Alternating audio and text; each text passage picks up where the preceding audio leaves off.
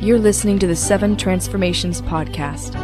For access to the latest content, including the show notes to this episode, stay connected at the7transformations.com. Create a life you love. Transformation is an ongoing journey, and it is good that we don't have to walk that path alone. My name is Tutor Alexander, and this is my weekly podcast, sharing life lessons on and off the competitive floor, with a few stories in between. Thank you for joining me on this journey. And now, let's create a life we love. Well, welcome back, everybody. My name is Tutor Alexander. This is the 7 Transformations podcast, and I'm here with my guest today, James Ramos. How's it going, James? Pretty good. I'm great. Pronounce your last name. Is it Ramos or Ramos? It's Ramos. Ramos. Yeah. But I'm glad to be here. How are you? Me too. I'm super excited to have you, man. It's like, this was a spontaneous interview that happened today. I brought over another one of my friends, Maida, to interview her about some cosplay in her life. And through conversation, I find out James is an author. He's already got a book published. I didn't even know this. I'm like, dude, I'm interviewing you today. We're doing this. So tell him about your life, James. Like, tell him about your book that you published, about some other stuff that you're up to. Yeah, well, the book is called It's That Girl Darcy. It's a Pride and Prejudice story. It's a modern-day young adult reimagining of Jane Austen's Pride and Prejudice. And I basically took all of the characters and I switched genders and retold the story in a modern-day setting.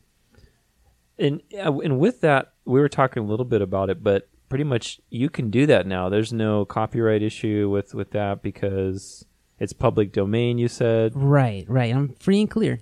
That's awesome. So pretty much all these things that are old-time, stories, they can be reinvented and recreated in a whole new dimension. Was it in the same time frame, or you kept the time but you switched the genders, or? Yeah, so what I did, I tried to stay very faithful to the original novel just because Pride and Prejudice is one of my favorite books of all time. So I just took all of the characters and all of the plot progression, the plot points, and I tried to keep them as faithful in the spirit of the novel and just try to bring them into a contemporary setting. So there's a lot of going back and forth and just finding the parallels between society and the happenings that took place in Jane Austen's day and just updating them to reflect what's going on now. So, yeah.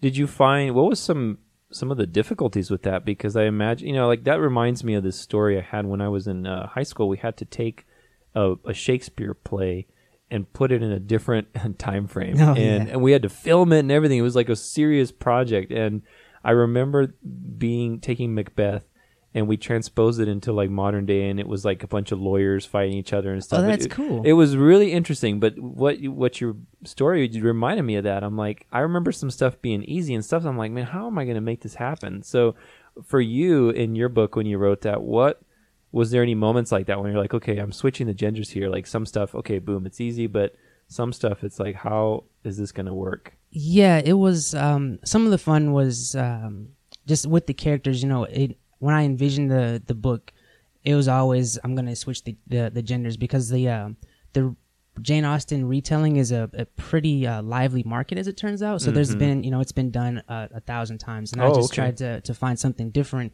And then like for example, the character of Mr. Darcy, he's described as this aloof, kind of standoffish guy. And I was like, right from the start, I was like, this is going to be the female lead for the book. So some of that was easy, just taking the characters and just boiling down and getting to like the core of those characters and this kind of encasing them in a new like contemporary person. That part was easy, but some of the other things, a lot of the cultural differences were more challenging. Regency era England, there was a lot of kind of ingrained prejudices, as the title suggests, but prejudices, and then it's a very patriarchal society, so there's a lot of like inherent like sexism and things like that. So trying to take the core and the good things about the book and bring them into a modern setting, and trying to find a way to either diffuse those things or refute altogether those things was a challenge, but it was very rewarding because, like I said, Jane Austen's one of my favorite authors, and her work a classic. And she's very, very witty. So it's just like I was able to use some of that humor, and that carried over pretty well as well. You said that this kind of creative retake on it has been pretty popular. Like some other people have done it, obviously. What's different about your book from the other types of efforts in this area? I think what is different is that I tried to be very loyal to the original. A lot of times when I've read or watched retellings, they'll take the idea or the concept, and then they'll use that as like a jumping off point and just make their own thing, or incorporate some of the wider things. But what I really wanted to do was keep it almost like a point for point, like really get the details. Right, yeah. Oh, that's awesome. How long have you been writing it? How old are you now? I am 28. 28, nice. How long was this something you've always been doing since a kid? You've always wanted to be an author and writing a lot, or is it kind of just developed into adulthood? Well, I've been writing for, since as far back as I can remember. I didn't decide that I wanted to become a published author until about a year after I graduated high school. Okay. But it was always something I had, wanted to do, or I was doing, as for fun. And it just kind of grew from there, and it became almost an obsession, I would say. Yeah, it's like, especially once you start, I can relate with the book that I'm writing. It's like you kind of start with some notes, and you have a bunch of notes and then you start organizing it more and more. It just coalesces into this like solid object that you want to finish, and you're literally sculpting information. Exactly. Yeah. It's so interesting. Well, with being an author and trying to create the things you're creating, you're doing some other books right now too, right? You got some other books you're writing. Mm-hmm. What kind of books are you writing? So most of the projects I'm working on right now, I work in science fiction. Okay, cool. And I do primarily young adult novels. So between like the age 12 and 19 is the target audience there. Mm-hmm. There's a lot of crossover though. Like I think most of the people who read young adult are actually like actual adults. Yeah. But that's the primary genre that I work in. Oh, sweet. Any sneak peeks you can give us about some of the topics that you're writing about with your sci-fi book? I love sci-fi stuff, so nice. I mean, I'm all about sci-fi. Yeah. So what I do, because I'm a huge nerd, so superheroes are always something that's a big thing for me, and I'm working on an anthology that involves some of the wider tropes of the superhero genre, but I'm trying to bring them into a more like realistic setting and kind of downplay the more fantastical parts of it, and just have a more realistic story. So that's cool. That's really cool. It totally reminds me of this artist who, I don't know why, but this kind of just popped in my head, but he takes pictures of kids in like especially kids that have like leukemia and all this kind of stuff. I think you might have seen him. He takes pictures of kids and makes like a superhero. Like he digitizes the background to make him look like so it's really interesting. We're talking about superheroes today, especially with Maida and her cosplay, and then you're mentioning superheroes. It's so interesting how that has such a transformative effect, because it's been around for such a long time in human culture. The power of a story and the power of a hero. We all find ourselves in one way or another in these archetypes, and it's really cool. Especially you're bringing that down, or like you said, you're downplaying the fantastical parts and making it more relatable, and it's like we can find ourselves right in those archetypes. Well, being an author, obviously there's a lot of risk there, especially you're trying to create your own life and do something outside of the norm. What do the relationships around you look like as far as that goes? I mean, anytime we try to do something great or create a life we love, it's usually one way or another. People are going to be very supportive, and encourage you, or another, the other side of it. So what are your relationships around you like regarding your journey and being an author? It's starting it's a lot of the extremes. I've gotten people who are extremely supportive and are like, yeah, go for it. And I've gotten on the other side of that spectrum, people who just think it's the worst idea ever. And it's just something that it's a waste of time because the odds are so stacked against you, and it's kind of polarizing. And I think when I initially started, a lot of the people that were saying you shouldn't really do this were well-meaning. They didn't want to see me set out to do something. It was almost like I told people that I was going to go sell all my belongings and go to LA and try to be an actor. Like they were just looking at it like that, like it's you find something stable and do something that's sure. And so I got a lot of that, and it wasn't until the book was published that people started kind of taking it seriously and saying, oh, well, he's not just talking about it, he's actually doing things to attain the you had objective. a result, basically. Right. Yeah. So it's been interesting. You know, a lot of the people that have supported it are people that I don't know.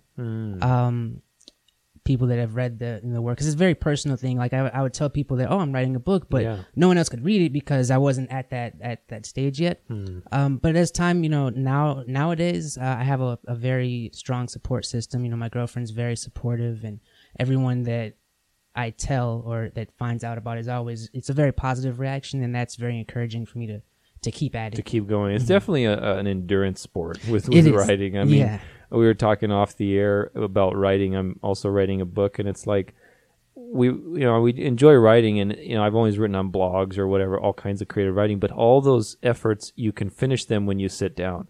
With a book, you can't finish it when you sit down, and that inherently creates a whole nother realm of letting go, of acceptance, of, you know, endurance, patience, delayed gratification. There's so much to it. So, well, you know, this kind of brings up the question, especially with you kind of touched on it, but maybe there's something else that comes up to mind.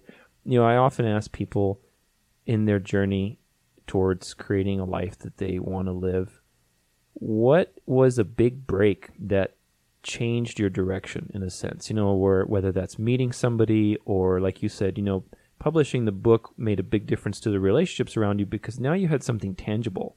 Said, hey, look, this is not just some theory. Like, I actually created something. So was there any other point in your journey that you can refer to where it's like, you know, this point was a significant point that things started to turn around for me? Yeah. I think there's continue to be those types of points as I continue, but the first moment where that happened was I was about 19 or 20, and I had been, you know, quote unquote seriously trying to do the writing thing for about a year or two. And up until that point, my writing had been very personal. No one had ever read my writing, just because I was very self-conscious about it, and I didn't know where I was as far as like ability-wise or talent-wise. And I was a part of this forum on Writer's Digest, and I don't think it exists anymore, but it was a forum for like writers. You could post bits of your work and get feedback. Get feedback, yeah. And I realized I got to a point where it's like I'm writing more and more, but unless I get that feedback, I don't know if I'm progressing, if I'm doing this right. So I posted like a couple paragraphs of something I've been working on, and just, you know, went to sleep. I posted it like right before I went to bed, and I was like, I can't stay up and wait for these reactions. Yeah, so I shut my computer off and went to bed, and I woke up at like 5, and I'm just like, okay, let's see. And there were, I think, 4 responses, and everyone was just like super like, hey, this is great work, like you're doing good. There was always, you know, there's always going to be that constructive criticism, but the tone of the feedback was so positive that it showed me that, hey, I've got, so I'm doing something right. You're on the right track, yeah, and that gave me the kind of the fortitude to post more and more and be more confident in my writing, and that in turn it shows in your work. And that was the first real milestone as far as the whole process, where I felt that this is something that I could actually do. Yeah, and you decided to risk yourself ultimately. I mean, you gained you know, such an important boost towards your future from that little moment. It's those little moments that are the seeds of the future, you know, and it came from really risking yourself and taking action. You're like, you know what, let me put myself out there. It's a little uncomfortable. I don't want to wake up to a bunch of, you know, trolls spamming my, you know. But regardless, you know, you still took the action, which is, I think, how we grow and how we move forward. Well, I often ask people too about what is it that you had to invest to create the life you have right now, and also for the future, you know, what you want to create. What are some of the things? Obviously, there's time. You have to invest your time. But what to you has been some of the biggest things you've had to invest in this journey? One of the biggest things is the relationships that I have.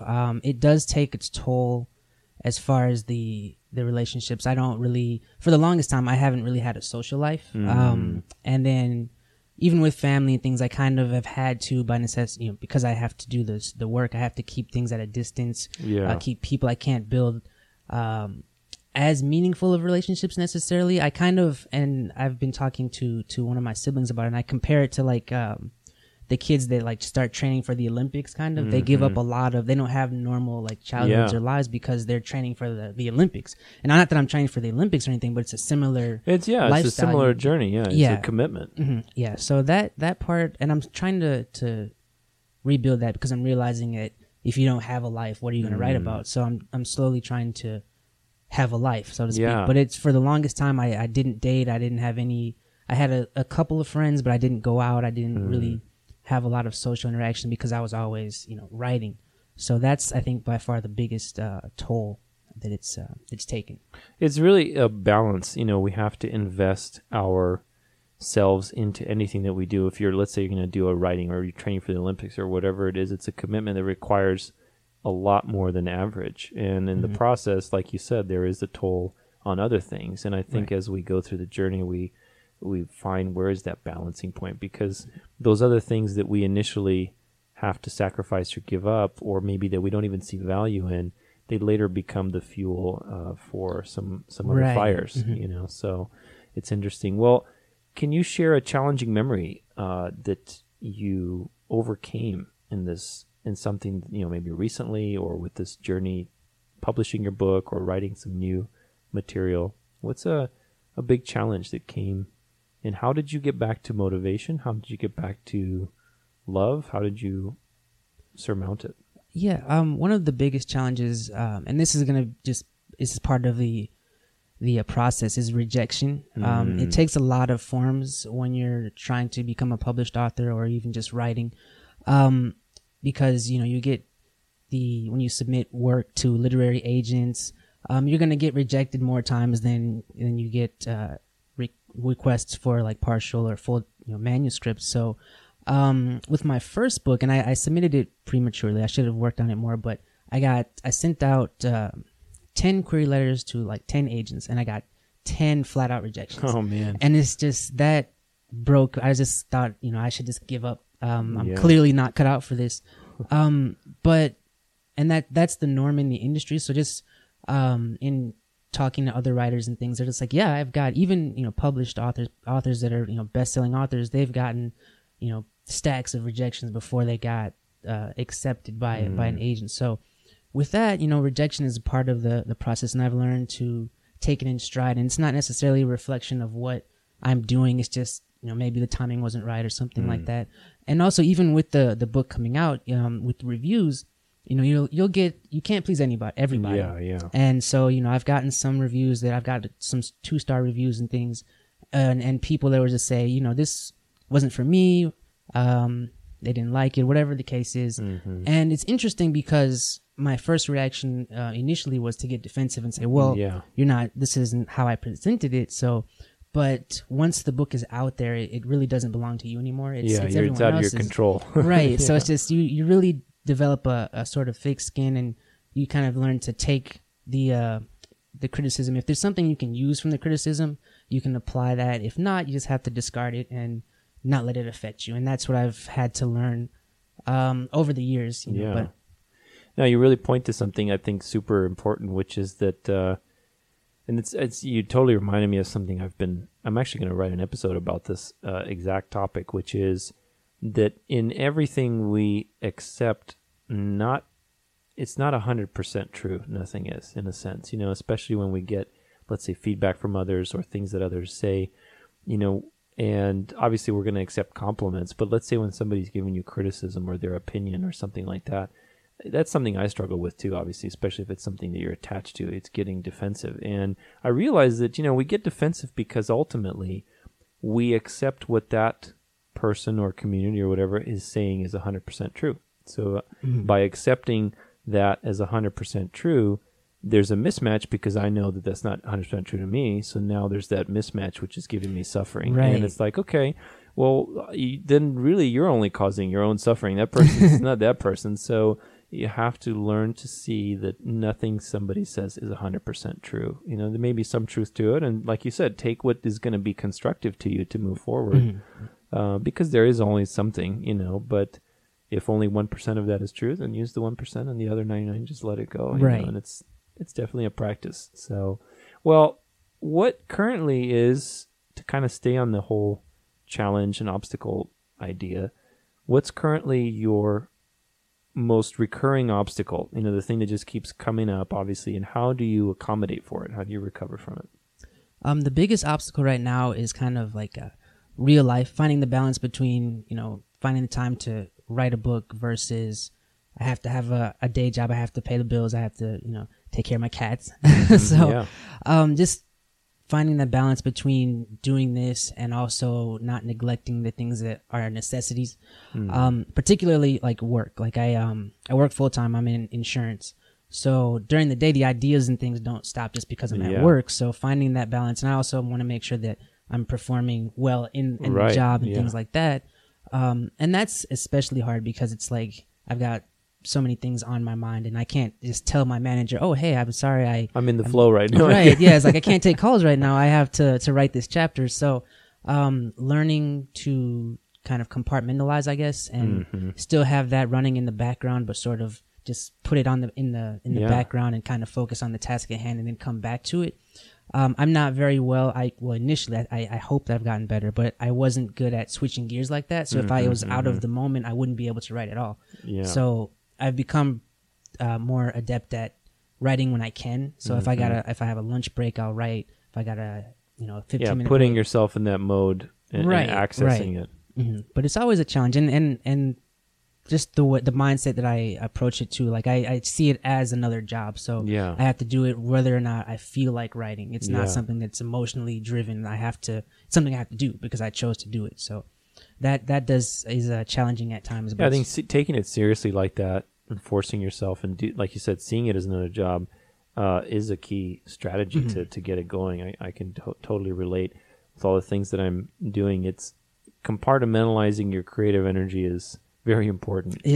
Because especially if you're up to a lot of different things, being able to say, okay, I'm going to devote this time for this, I'm going to devote this time for this, and being able to trigger yourself into a flow state or whatever it is that people talk about. Well, what are some other strategies that you use? Like, how do you get yourself in let's say, okay, you have some time, you look at your schedule, or I got an hour here to do some writing. Like, how do you get yourself in that mode? What are some strategies that you use? One of the things is I'm never really working on one thing at a time. That way, if I hit a roadblock in a certain project, then I'll switch gears and I'll work on something. I try to do things that are kind of opposing tonally, so that way, if I'm writing something that's really heavy and dark and I get too into it, I can come back and I'll have something that's kind of more light or humorous that I can work on. That way, I don't get that fatigue because then I'll stop working altogether, and I can't really afford to do that either. You don't get stuck too much in one place. Yeah. So that's typically, and right now I've got like 3 or 4 things, and I just kind of go back and forth, and they're all at different stages of the writing process, so that way I don't get too stuck in a rut as far as one thing. Do you find, like, one thing I find, especially when I take a break from, because right now I'm writing a lot of notes for my book all over the place. I just haven't had the time to sit down and articulate certain things. And so when I do have time, I have to do a little bit of reading of my own stuff, what the heck I wrote last time, So do you find, like, how do you deal with that? Do you find that you have to do that a lot, or do you just kind of, is that always in the background and you kind of are easy to pick it up where you left off, especially with bouncing around between different types of novels and ideas and things? Yeah, it is difficult to come back to something that I haven't been working on for a while. I try to take notes as far as, like, okay, this book I'm writing it, I have to have, the sentence structure is this way, or this book has, this character has certain tics that I have to remember. So those types of things, I try to keep them written somewhere that I can refer to them, like a cheat sheet almost. But it is difficult. That's one of the downsides to writing more than one thing at a time, is this getting back into that. Plugging back in. Right. But it pays off. Normally, if I have a clear idea of what it was that I was trying to do in the first place, it makes it easier to kind of just jump right into it and say, okay, this is where I was. But I do have to reread, what I've gotten up to that point, and that's always painful because I never like my own words. I'm just like, who wrote this? This is you terrible. End up start rewriting the stuff and like not writing what you set out to write in the beginning. Right. Yeah. So that's always a challenge, but it's fun too because you see I've got stuff that I wrote 10 years ago, and I'll go and read that again. It's just like, well, there's some progress there. Yeah. So thankfully, there are improvements. So that's good too. It's a constantly evolving thing too. It's really interesting. Well, what for people who are writing, I'm one of them, so my ears are wide open. What advice do you have for us? People who are wanting to get into writing a book or who are writing one right now. Any advice? Yeah, and it's kind of so Stephen King wrote this his On Writing. I definitely recommend that to anybody who's even thinking about writing. But there are 3 things that he said that you have to do to be a successful writer. You have to read a lot, because that way you sharpen your ear. You get an ear for the sound and the music of the writing.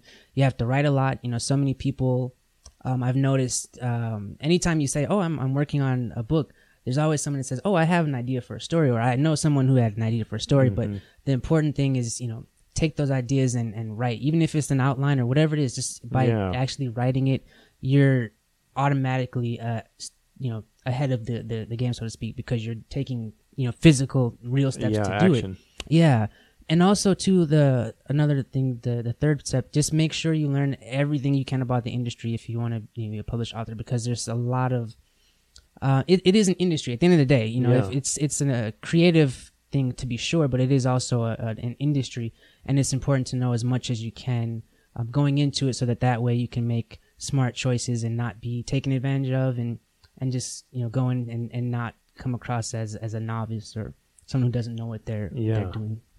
Awesome. That's great to know. I mean, writing a book, like I said, it's a whole new level of commitment, especially the first time you do it. It's a little scary.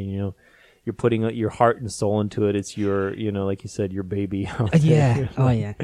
Man, well, what any other areas of your life that you are excited for right now? You guys doing any trips or getting ready for any events, any big projects, anything coming up? Yeah, it's con season, or Comic-Con season is approaching, so I'm pretty excited to start going out and dressing up as Spider-Man is what I typically do. Spider-Man, nice. Yeah, so I'm pretty excited. Do you have any little things on your wrist so you can blast people? I do, yeah. They don't work yet, but I'm hoping that the technology will catch up so we can have real web shooters. That'd be sweet. That would be awesome. Well, what's the biggest thing that you are grateful for right now? I'm grateful for the friends that I have, my girlfriend, just the people that I've been fortunate enough to surround myself with right now. The group that I work with the cosplay, and just they've become friends as well. They're some of the most talented and creative people that I've ever met, and it's just being around that sort of creativity. You can't help but take it fuels your own too. Right. And I'm just immensely great, and they're a great group of people too. They're so selfless and caring and things and funny. So I just love the people that I have in my life right now, and I'm extremely grateful for them. That's awesome, man. Yeah, they say people make your life. So, Well, any final words of wisdom for anybody listening? The only thing I have, no matter where, I'm starting to realize that no matter how far you progress as far as chasing your dream or whatever you want to call it, is it's okay to not feel like you know what you're doing. I still have no idea what I'm doing. I tell people that a lot. Like I don't know what I'm doing. It's I just hope that it works, and that's okay. Like I've come to square with it. I'm approaching 30 right now, and I'm just like, I thought that by the late 20s I'd have everything figured out. Yeah, and I know nothing, and it's like that's okay. Yeah. It's okay to still be a work in progress, and that's something that I've learned to accept and even enjoy. So. That's the only thing I can pass on. They say it's like beginning of wisdom is acknowledging you don't know anything. Right. Well, thank you so much, my friend, for entertaining this spontaneous interview. This was so much fun. It was. Thanks for having me. I appreciate it. Absolutely. Well, where can they get your book? Where can they find out more about you, or keep track of your progress or anything like that? Yeah, so the book is available online at Amazon.com, or you can get it BarnesandNoble.com. You can have the Kindle version. You can get a paperback version. My website is thejamesramos.com. That's also my Instagram and Twitter handle. I just made it the same thing for. Yeah. I'm not very creative when it comes to other things. Hey, so, straight to the point. Right. But that's where I post. I have the blog, and I post. It's tied to my Instagram, things like that. So I'll post progress and just interact. I love interacting with readers as well, and also Goodreads is the same. Just James Ramos. I don't have a pseudonym or anything. So sweet. Mm-hmm. Well, thank you again, my friend. Oh yeah. Yeah. Thank you guys for listening. This has been an awesome episode about writing, about letting go, about being okay with the process. I hope that it's contributed to your life. Having people like James on the show is a real blessing to me, because not only am I learning and growing, but I get to share these experiences with you. So I hope that you have enjoyed it. If you find that this episode relates to anybody in your life, feel free to share it with them. And if you want to support the show, you can check the website. We have a Patreon account, as well as all those other things on there as well that donate to charity. So check it out. Thank you again, James, for being part of the show. Thank you. You're listening to the 7 Transformations podcast with your host, Tudor Alexander. For weekly articles on creating a life you love, stay connected at the7transformations.com.